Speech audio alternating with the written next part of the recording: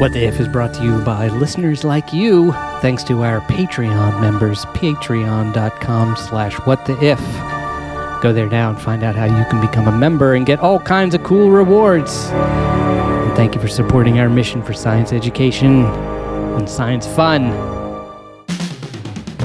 Welcome to What the If.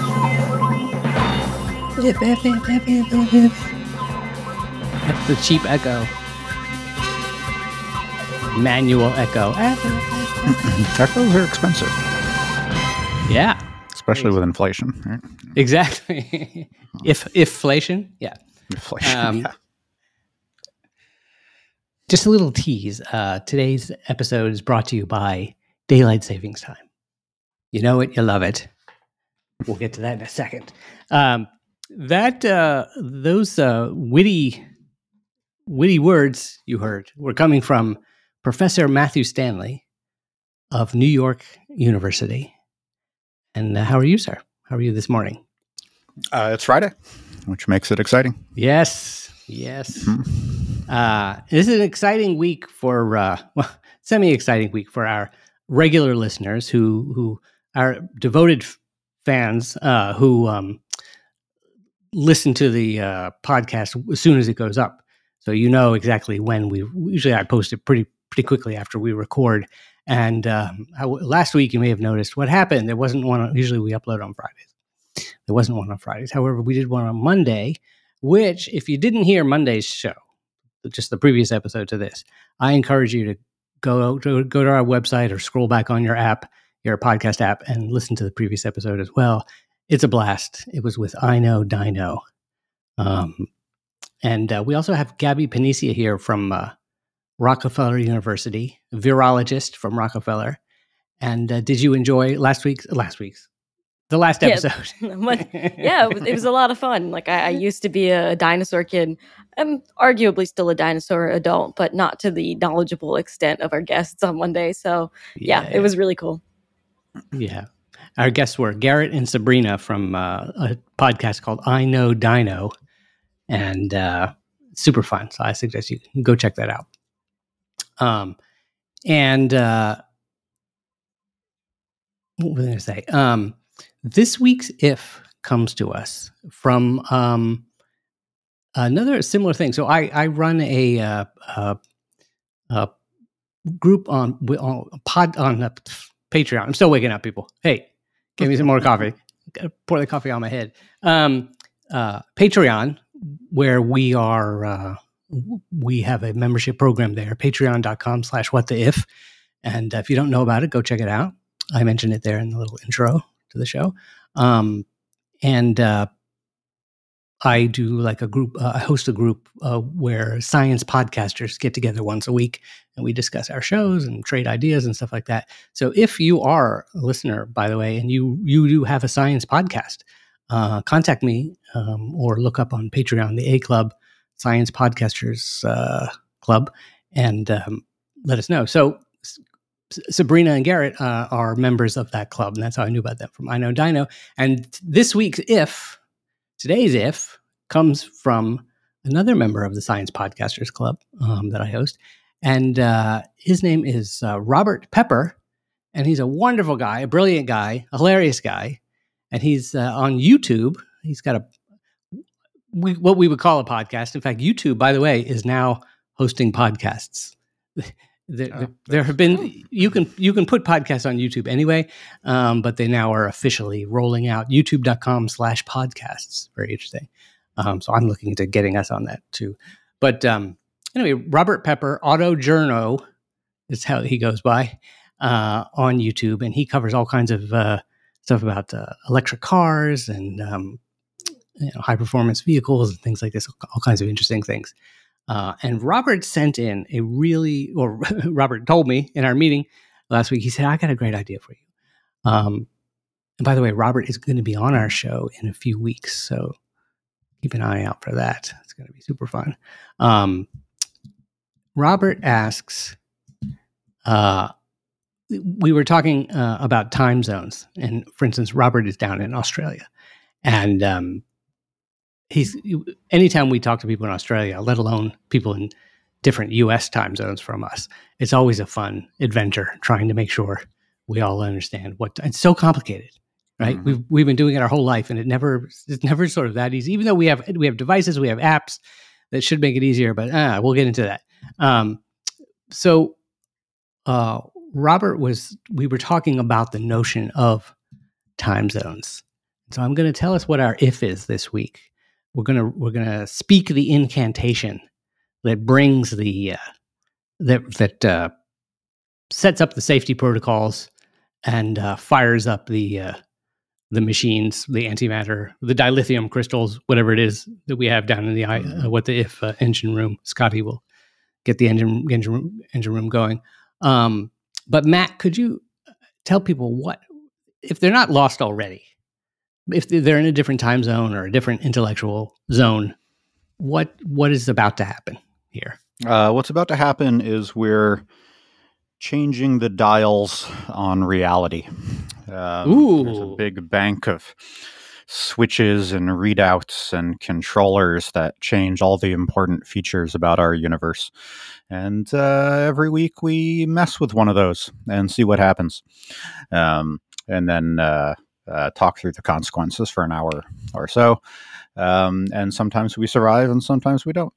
So We're about to flip one of those switches. Flipping the switch. Get ready. Goggles on. Hazmat suits on. Papper's on. If you don't know what a papper is, go back to some of our earlier episodes and hear the stories of the papper. Here we go. This week we are asking, what the if there were no time zones? No time zones. Everyone, I don't know if time zones were maybe never invented, or in one day in a fit of rage, everyone just got sick of them and threw them out. What the if there were no time zones? So, usually the first thing we do when we begin our thought experiment, which is what this is, we define our terms. So, Matt, you want to help it? People know what time zones are to some degree, but just a little context, like they may not understand why time zones exist and why they're useful. Right. So the problem is this, and this is kind of interesting because in our hyper-urbanized society, we've forgotten some important fundamentals. So when we say what time it is, that's a reference to the position of the sun in the sky. Right? So when we say it's noon, that's a way of saying the sun is as high in the sky as it is going to be that day. And then midnight is the opposite of that, when the sun is directly on the opposite side of the earth. And then all the hours are marking off the change in between those times. So basically, we chop up the sky into 24 chunks, and when the sun moves across one of those chunks, we call that an hour. Right? And if you live and work outside, that is a obvious and natural thing. And you can get very good at telling exactly what time it is by just looking at the position of the sun in the sky. But nowadays, most of us spend our time indoors. So the connection between time and the natural cycles are less clear. So the problem that motivates time zones is not obvious in the way it used to be. But basically it's this. The world is round, right? We may have changed that in a previous we've experimented with other shapes in earlier episodes. So what this means is that if the sun is right overhead in New York, then it must be low in the sky from the perspective of London. All right. So you can this is a visual thing. You have to kind of imagine it in your head. Yeah. So draw a picture of the Earth in your head and then put the sun right above New York. and then look at where London would be on your picture of the Earth, and you'll see that relative to the horizon that you can see in London, the sun is quite low. And if you're in Beijing, you can't see the sun at all because the Earth gets in your way. So it's nighttime there. So this is an obvious thing as soon as you know the Earth is round. And the Greeks, among other people, knew the Earth was round over 2,000 years ago. And thought about this problem and were aware of it. And you can actually do some interesting astronomy once you realize this. But that's a side issue.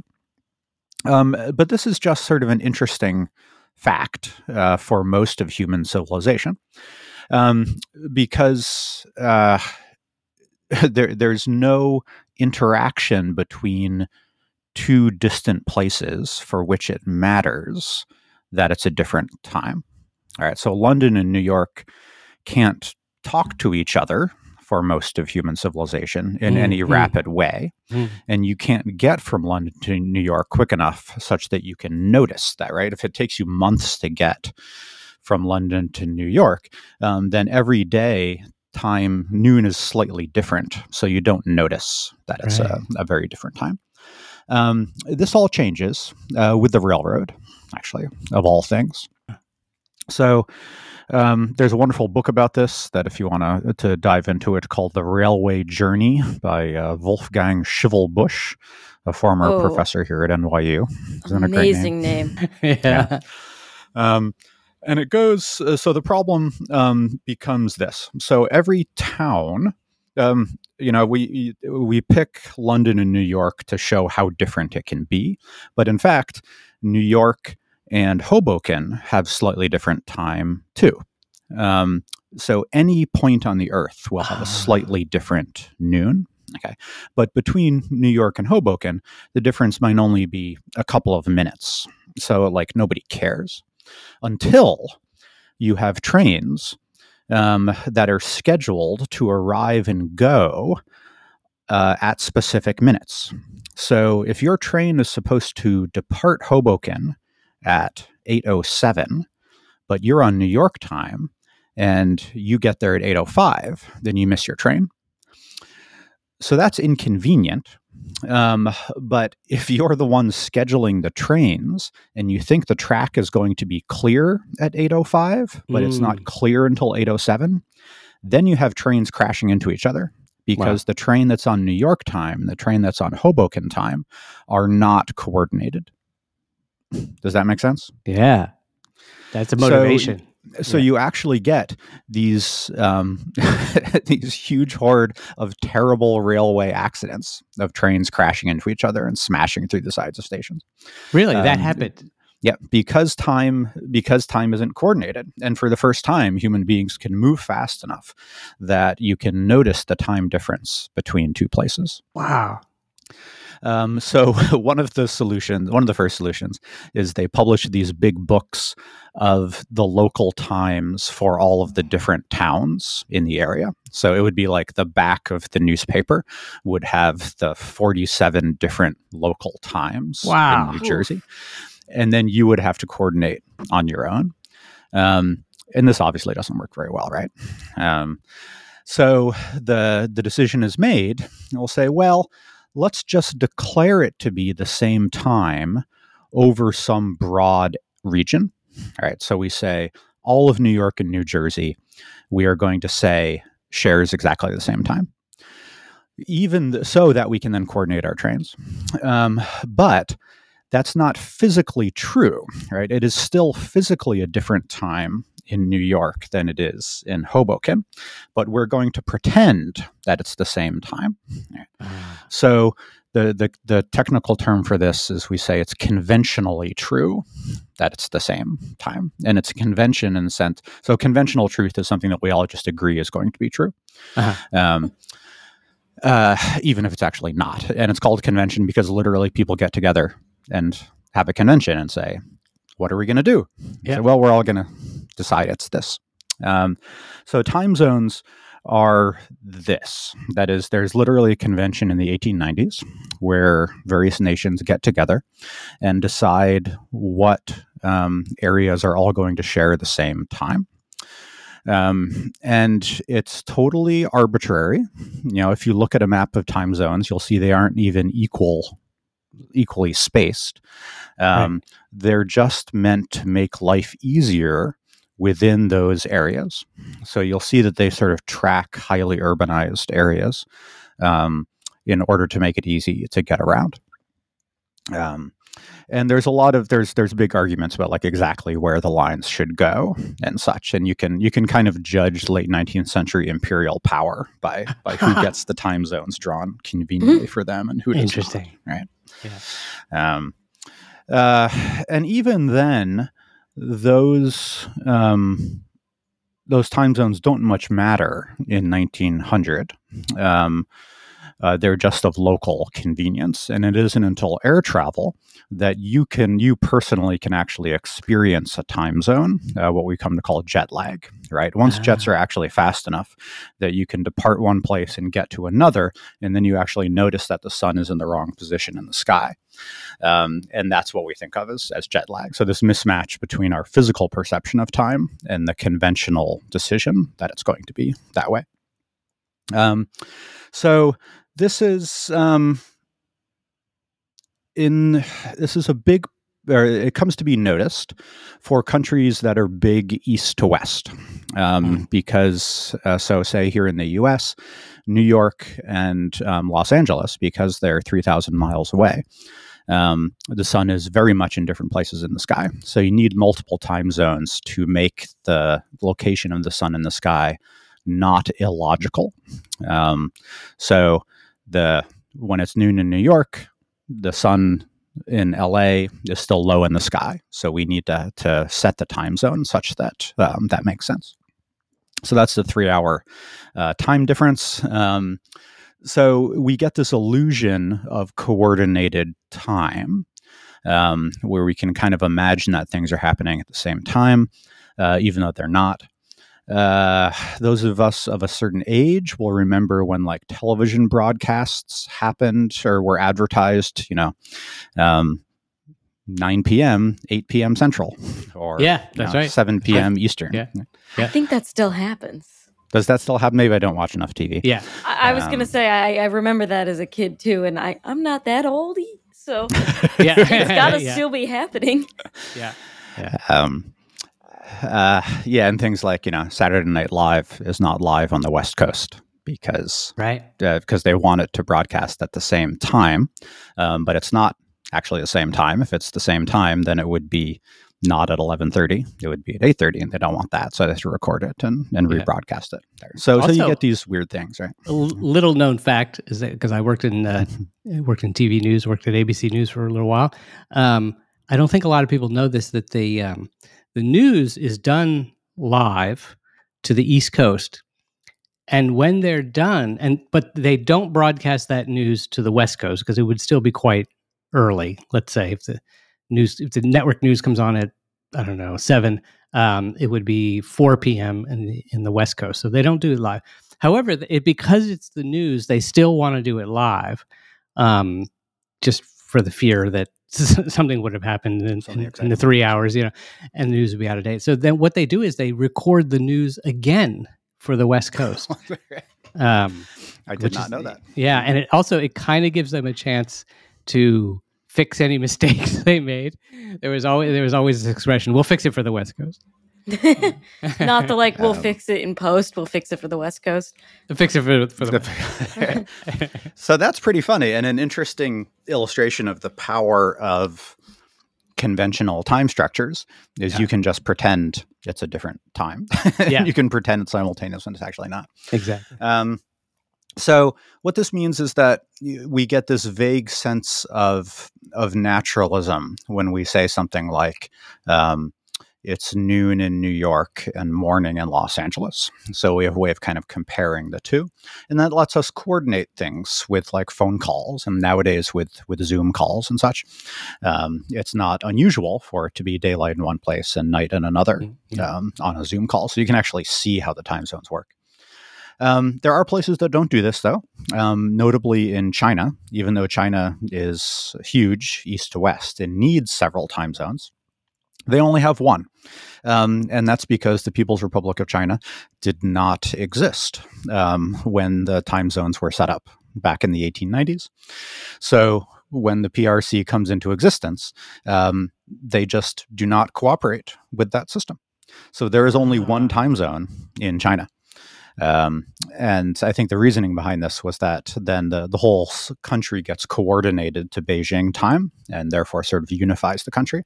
But the effect of this is that when it's noon in Beijing, the middle of the day, and stuff is getting done, in Tibet, way to the west of the country, it is the middle of the night. So people in Tibet have to operate on Beijing time, ignoring the fact that the sun is not in the sky, but they have to pretend that it's daytime. Wow. So Robert's thought experiment is actually taking place in China. That's right. This very instant. Yeah. Do we know how many time zones China would have if it were? I would have to check, but I think it's 5. Okay. So people in the west of the country have to pretend it's 5 hours earlier than it actually is.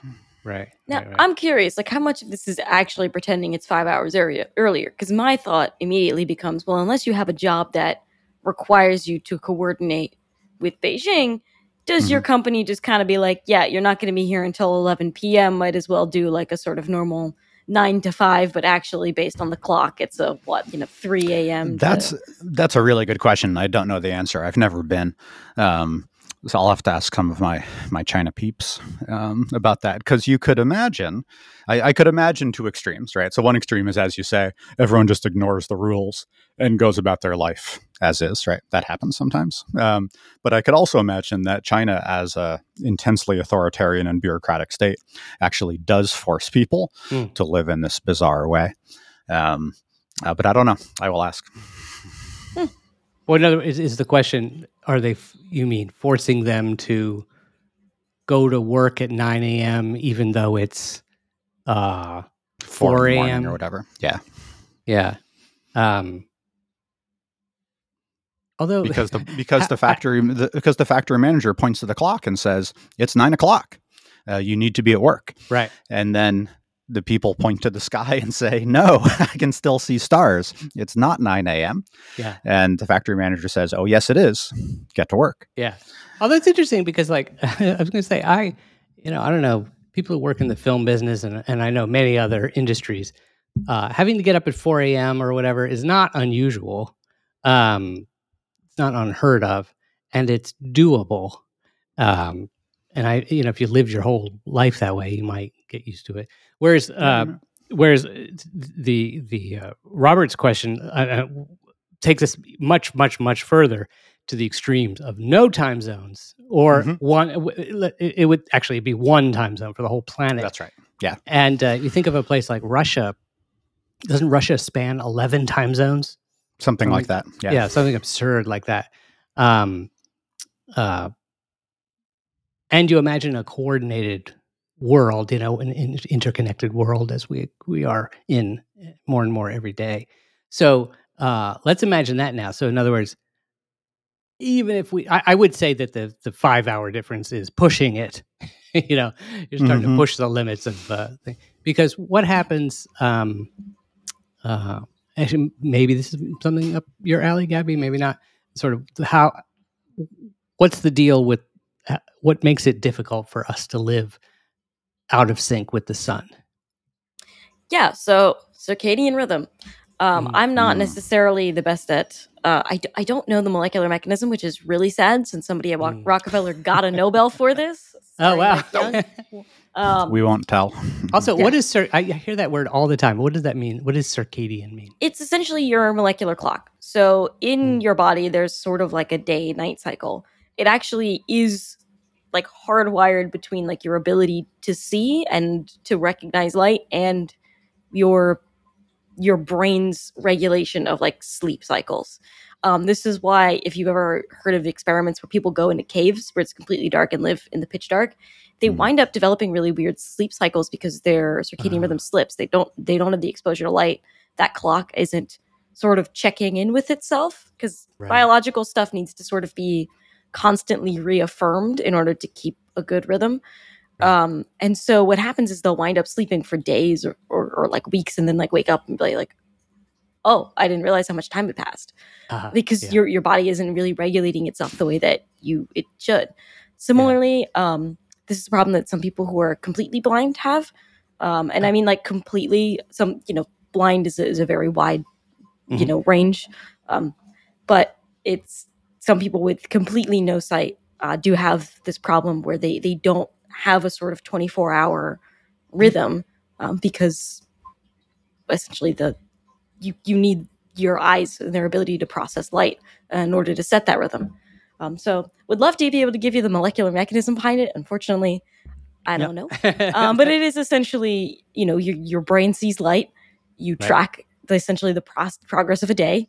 We've had the same day-light cycle for however many hundreds of millions of years. So this isn't, human specific. This is basically every animal. This was originally sort of, the mechanism was teased out in fruit flies, which we have not shared a common ancestor with in a hot minute.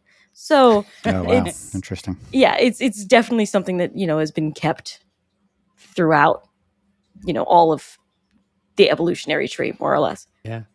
Well, you can imagine also, it could go back to the earliest, multicellular creatures. I mean, as soon as you have anything that can sense light and or heat, it's going to be sensitive to. Yeah, and I would argue more light than heat, since you do have like chemosynthetic organisms where, like, if they're around something that's always hot, it's probably not necessarily going to matter. But like, day-night cycles do matter even for plants. They don't have exactly like a circadian rhythm, but they undergo different processes when they're in the dark versus in the light. That's why you can't put a grow light on a plant 24/7 and expect it to be happy. Much the same, I think, weird things happen to us in total darkness or total sunlight. I always think every time in daylight savings of the video. I don't know if anyone would have seen this. My cousin Oscar. Oh, it's a great video. So. It's somebody's cousin who is in one of those Nordic countries where they don't get sunlight for like months at a time. And he's explaining daylight savings to his cousin, and his cousin is like, save the daylight, because he's got none. He's like, and he's showing him going about his day in the pitch dark. Like, I think he's in Reykjavik, actually, because I think he says it. At this one point, he's like, I'm out walking my dog, and you can't see the dog. And he's like, it's 3 p.m. here. Yeah, so I think generally, for the most part, having day-night cycles is pretty good for people. Yeah, I know that in Antarctica at the South Pole Station, where they get 6 months of darkness, same kind of deal as you were talking about there with Reykjavik. I read several books about what it's like by scientists about what it's like to live on the South Pole through the winter, and they said, a similar thing happens. That basically the group of scientists, however many there are, 10 or 15 or something, they fairly quickly divide into two camps. Those who are going to stay, going to keep their day-night cycles, their work and relaxation time cycles fixed according to the time, the clock that they chose. And then there's others that I think I don't know if they call them floaters or something like that, who are just they're not going to pay attention to that. They're just going to get up whenever they get up, and they're going to go to bed whenever they go to bed. And it ends up creating it's one of the many things that causes these huge tensions to develop between the people who are living together, under these strange things. And there's always talk about the first, it's not really a rescue crew, but the welcome crew, or that arrives when the winter finally ends and planes are able to go back to the South Pole for the first time. There's that feeling of whoever opens the door the first time is always very nervous about what they're going to find. Did they all kill each other this time? Yeah. So, Matt, all right. So there's a political question we have to deal with here. If we've got one time zone, that means someplace is actually following the natural rhythm of the sun, and then everybody else is coordinating with them. Yes. So the question is, who gets to have a normal circadian rhythm and gets to make life miserable for everybody else? Interesting. We could, and this is the thought of maybe if people decide it's a zero-sum game, choosing who wins, and just set the time zone to be exactly perfectly over a spot with nobody living there in like the Atlantic so or the Pacific. everybody is equally miserable. Yes, that if we're going to make this a unified time zone thing, everybody must equally suffer, such that there's no bowing to one country's imperialism. No, I like that. That's very communist. Yeah. I should say that's the reasoning behind why the international date line is where it is that it's supposed to be where as few people as possible live. So there is minimal inconvenience. Right. But it does mean that if you live in American Samoa, life sucks for you because you're essentially right on the date line, and it's very hard to coordinate with anybody. Yeah. Does it go through the island? No, you'll see it does this little jag to the side, right? But it's so close to the date line that it causes all kinds of problems. Right. So if you're talking to the next island over, it's a different day. Yep, that's right. Wow. For this. Wow. So yeah, and I should say my personal encounter with the international date line was several years ago. Actually, I guess many years ago now. My wife and I went to Japan for a vacation, and we had everything planned out day by day and everything nicely coordinated. And then as we're landing in the Tokyo airport, the pilot comes on and says, I can't remember what it was. It's March 23rd at 8:00 in the morning. Welcome to Tokyo. And I think, wait a minute, 23rd? I thought we were arriving on the 22nd. And I realized our highly coordinated vacation plan had not taken into account the crossing international date line. So we actually had one less day than we thought, which meant that instead of having 2 days to climb Mount Fuji, we had to do it in one, which resulted in like altitude sickness and all kinds of craziness. It was not my greatest moment as a person with an astronomy degree. I was going to say it's always the scientists that make these mistakes. Yeah. Admittedly, I would not take that into account, and I have two friends who are talking about a trip to Japan, and I'm going to text them after this and be like, remember the date line. yeah, that's funny.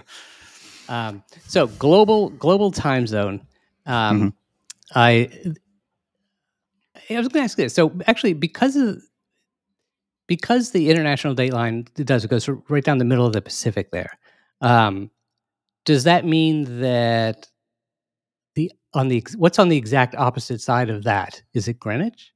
It's Greenwich, yeah. It is. Well, more or less, right? Like I said, it's slightly off, but that's the principle, yeah. Right. And I should say the reason the prime meridian goes through Greenwich is because Britain was the great imperial power at the time, so they were able to dictate to everybody else. The French actually tried to set up the rival system with the prime meridian going through Paris. And the British won. So Paris is not in the same time zone as Greenwich. No, it's in this. No, that's right. It's one off. Yeah, one off. That's right. Yeah, that's close. Mm-hmm. Close. So here's what. Somebody. So let's say somebody's living in the normal. So it sounds like maybe. Where would the zero time? Where would like you said, the normal time zone be in this communist choice where everybody else suffers? Well, yeah. So let's go with Gabby's suggestion that try to make everybody equally miserable. Right. So actually, finally, American Samoa gets things to be normal. So they're quite happy about that. Australia is probably also pretty happy. Japan, the folks on the Pacific there will be happy. Europe will be almost completely off, completely opposite the actual rhythms of life. So the streets of Paris and London will be really active when it's dark, and everybody will have blackout curtains so they can sleep at night, which is actually the day. Right. And I don't know if along lines of places like Reykjavik and Norway, where when they get like 20 hours of sun, the blackout curtains there are absolutely necessary. You will go insane if you try to sleep when the sun is up day in and day out. It's really quite terrifying if you've never done it. Interesting. So I would imagine the Europeans are going to be pretty cranky about this. Well, But that maybe takes yeah. that takes us to Gabby's point about, and I do think this makes sense, that basically anyone who can would still go about they would simply adjust their schedules, and it would just be whatever. It's just custom that for some reason we get up at um, whatever the wrong time would be. So what? Okay, so here's the thing. What if let's suppose you decided in Paris you were going to go to work at 9 a.m. What at the play when the sun is at what is normally 9 a.m. What time would it actually be in Paris? Let's say. Well, probably 9 p.m. Let's just simplify it.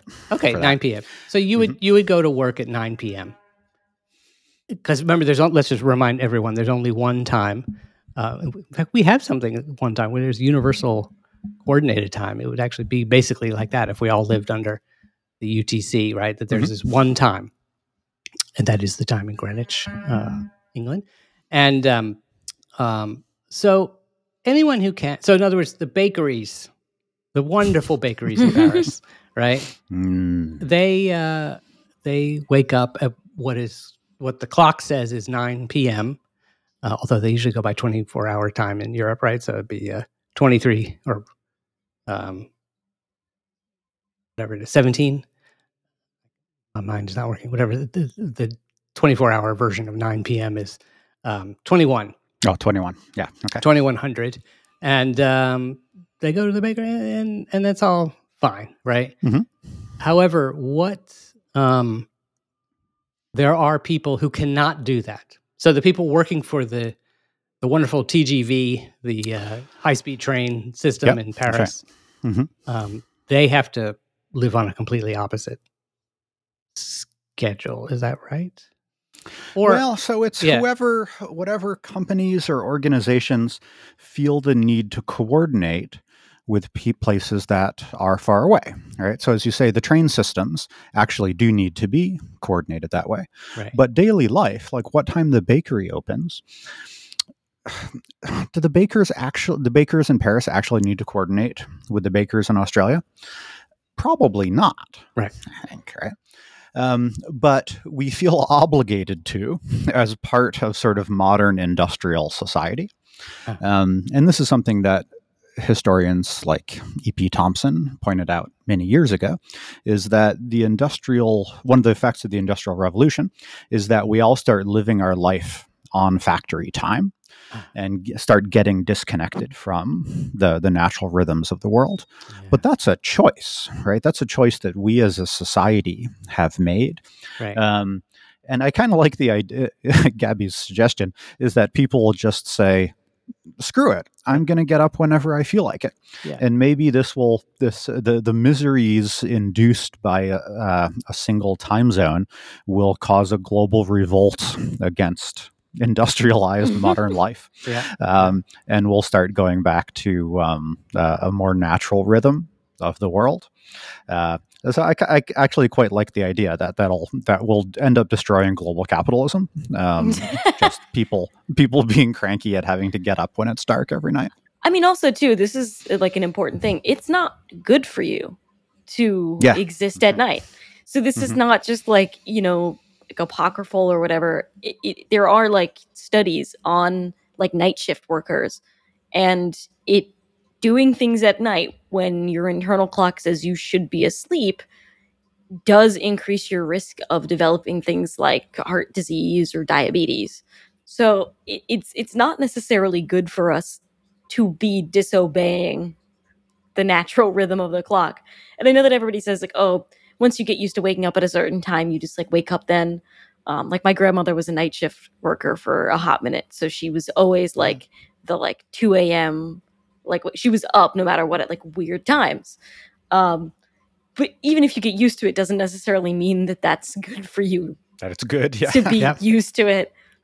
Yeah, like I would say, I did it for many years. Also, when I was working and as an assistant editor, I worked a night shift for 4 or 5 years, and I would start at usually 7 p.m.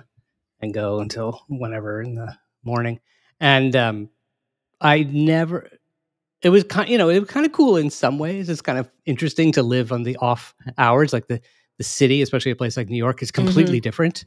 It is the city that never sleeps, but it's certainly much more quiet, and it's kind of pleasant actually at night, especially in the summer. You can go out at night, but I never got used to the circadian rhythm thing. Is real. The struggle is real. Struggle is real. Yeah. And I often talk to. We have my building has a doorman, and I often talk to the guy who works overnight, and he's been doing it for years, and he's like he's still not used to it. So. Perhaps these time zones that we have are also a health. Might they be considered one of the reasons health is better? Could it be a health? I wouldn't. Yeah. I'm sorry, go ahead, Gabby. I was going to say, I don't know if I would go that far per se, unless we're being actually forced to work odd ones. But Matt, you were going to agree, so I'm curious of your.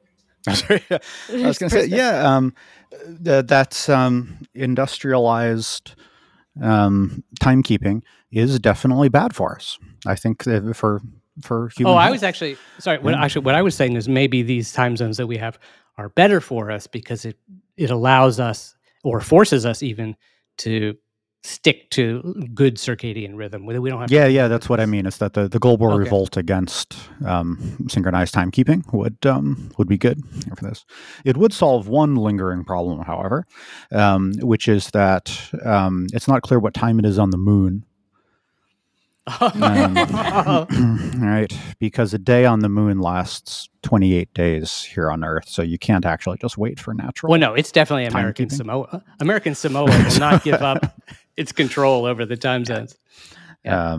And similar problem on the International Space Station, right, where you get a sunrise several times in 24 hours. Well, this is, so you have to coordinate. That's a really interesting example, by the way, because there's a place where they live. It's completely detached from natural rhythms entirely because, as you said, the space station goes around the Earth. They have a sunrise every 90 minutes, 90 minutes, and sunset. They have 45-minute day, 45-minute night, 45-minute day, 45-minute night, over and over again. And they live according to Houston time, I believe. I think that's right. Yeah. Yeah. And so the astronauts there, they definitely talk about there's no. It's not like they have nice sunny days that they can go out anyway, that they can go sit on the chaise lounge outside and fix their circadian rhythm. But it's interesting. Yeah, but you need to have, as Gabby says, you need to have a 24-hour rhythm.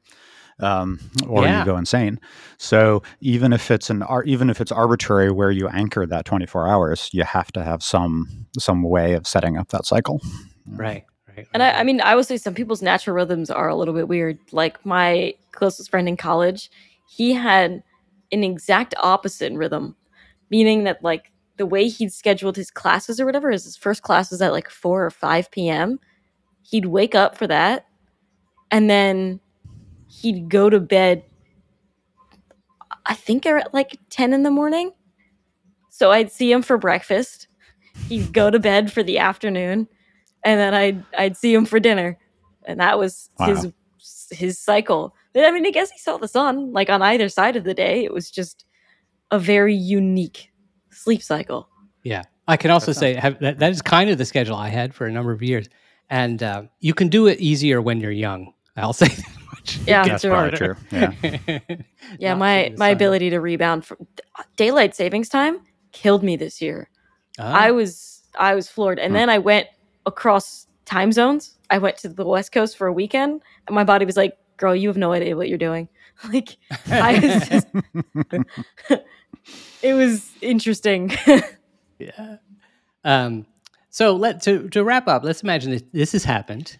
And Matt, what's your day like? Let's say you go and you teach your classes. What time are you doing? Let's see here. So here in New York, we're probably going to be 9 hours off. So if I have a 9 o'clock class, it's going to be midnight here. All right.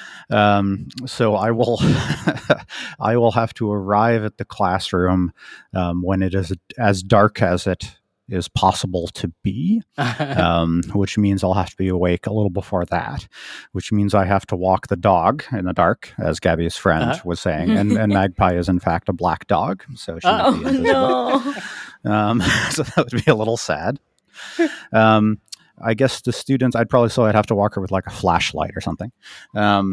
All this, and we would have to artificially illuminate the city. I think there's no way around that. Yeah. So if you've ever been at like Times Square in the middle of the night, right, where it's bright, but it's also night at the same time, and it's that very eerie sensation. So that's what it would be like every day throughout the workday, essentially. Let's see here. The sun would rise, call it 6 hours after that. So the middle of the afternoon on the work clock, would be when the sun rises.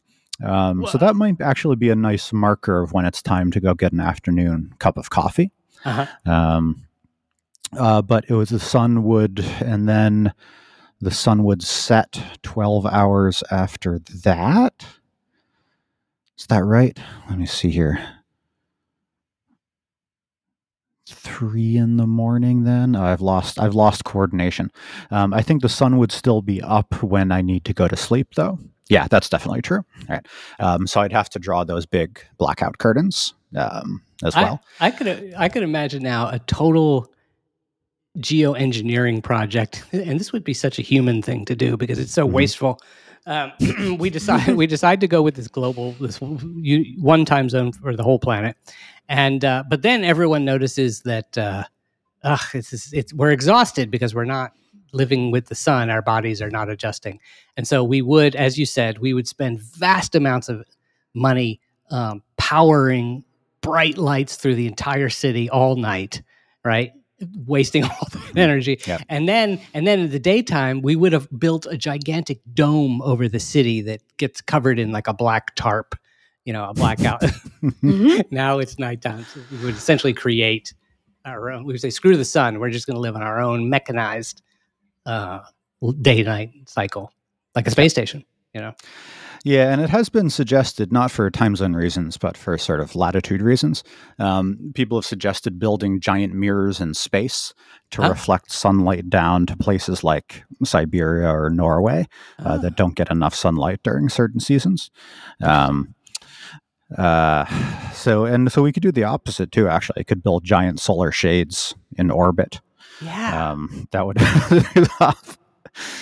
and as you say, humans are so wasteful and absurd. I could totally imagine that. So we'd have this bizarre patchwork of mirrors and shades in orbit in order to make artificial daylight and nighttime, just so our clocks get coordinated right. Absolutely. So, Gabby, what's your day like? Or night. Well, I was going to say, it's funny, right? Because like so much of my work revolves around when things are ready, time points and stuff. So I occasionally complain about having to come in at like 3 a.m, normal now time. But every time would be kind of like that. I also think for some people, they wouldn't really be affected.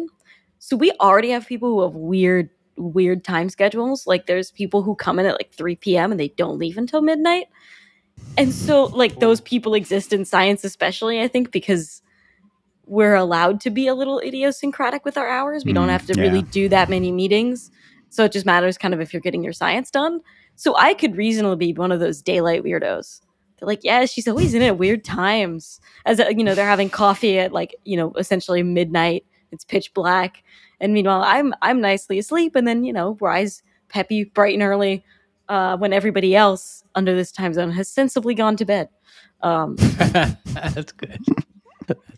I could say the one benefit would be that all those DJs, and I sympathize. I can relate to DJs who have what they call the graveyard shift. When the fewest people are listening. When I was at University of Maryland, very briefly, I had I worked with a friend on a radio show at the college radio station. WMUC, fabulous station. And we had like the ridiculous shift of, I don't know if it was like 2 to 5 in the morning. Basically it was we were the lowest on the totem pole. And so it was like, whatever. And then we even realized at some point, actually the station didn't actually broadcast over the air or something. It was just piped into like the student union. And we realized at those hours, the student union was closed. So literally nobody was listening to it, but it was fine. We had a good time. However, those of us, if that could suddenly be the hot time on campus. We might have the morning Prime time drive slot. Yeah, we could be Bob and Sam in the morning, something like that. So anything that's good for DJs, I'm happy to. Yeah, that's right. That's what it's all about. Yeah. Well, first of all, thank you. A big shout out to Robert Pepper, who AutoJourno. Look him up on YouTube. You can just search for Robert Pepper AutoJourno. You'll find him on YouTube. The address there is youtube.com. And he is L2SFBC, Robert Pepper AutoJourno. I think that is his license plate. I have to ask him about what that means. Right. Yeah. I don't think it's a ham. It's not a ham radio thing. Anyway, Robert sent in this fabulous idea, so thank you for that. Matt, thank you for your great knowledge of communist, autocratic timekeeping practices. That's quite fascinating. I'd love to hear. Yeah, it must be. I'd like to look. That's something to look up. Sort of learn more a little bit about what it's like for the people in China who live under that strange. I did look up. I did Google while you were doing this. I just didn't know the moment to say. Cool. Sometimes it depends on the nature of what it is. In which case, some things will keep Beijing time. There are some things that will specify like sort of a more local time, and they will do it according to the local time, but they will list it in both. That's interesting. So there are some adaptations. I think it just does depend on what it is. And like the news will broadcast, I think, at like prime times for both. So there will be like an adjustment of like whatever like whatever like the local news time is. Interesting.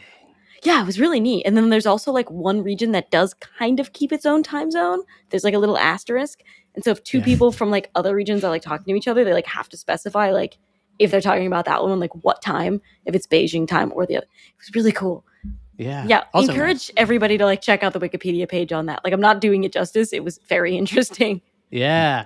And those of you who are Patreon listeners, we'll keep talking about this. There's some other fun things we didn't get to in this episode, but we will discuss it in the Patreon bonus content, the after show, which is available only to Patreon members, the extended episode. So if you're a Patreon member, by the way, and didn't know, we have the bonus content. Check it out. It's right here on your Patreon page, patreon.com/whattheif. If you don't know anything about Patreon or what are we talking about, do check it out. We have all kinds of cool merch available, and you become a super iffer, and we have all this bonus content that goes out every week, and all kinds of fun things. So check that out. Matt, would you like to help us with the closing ceremonies? What are the closing ceremonies is where we confront what we have done. And we are either ashamed or terrified at the way we have changed reality and have to end up shouting the name of the show in horror. So I think it is probably the case that my dog comes to wake me up in time for her walk. But it is still dark out, and she is a black dog, so all I know is that 80 pounds of something comes smashing on top of me, telling me that it is time to wake up, even though it is obviously the middle of the night, and I have no choice but to shout, "What the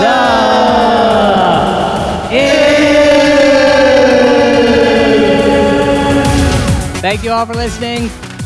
Special shout out again to Robert Pepper, AutoJourno on YouTube. Check him out. And thank you, Robert, for your if this week. We'll see you on the show in a few weeks. And thank you all for listening, no matter what time zone you're in. We'll see you next week.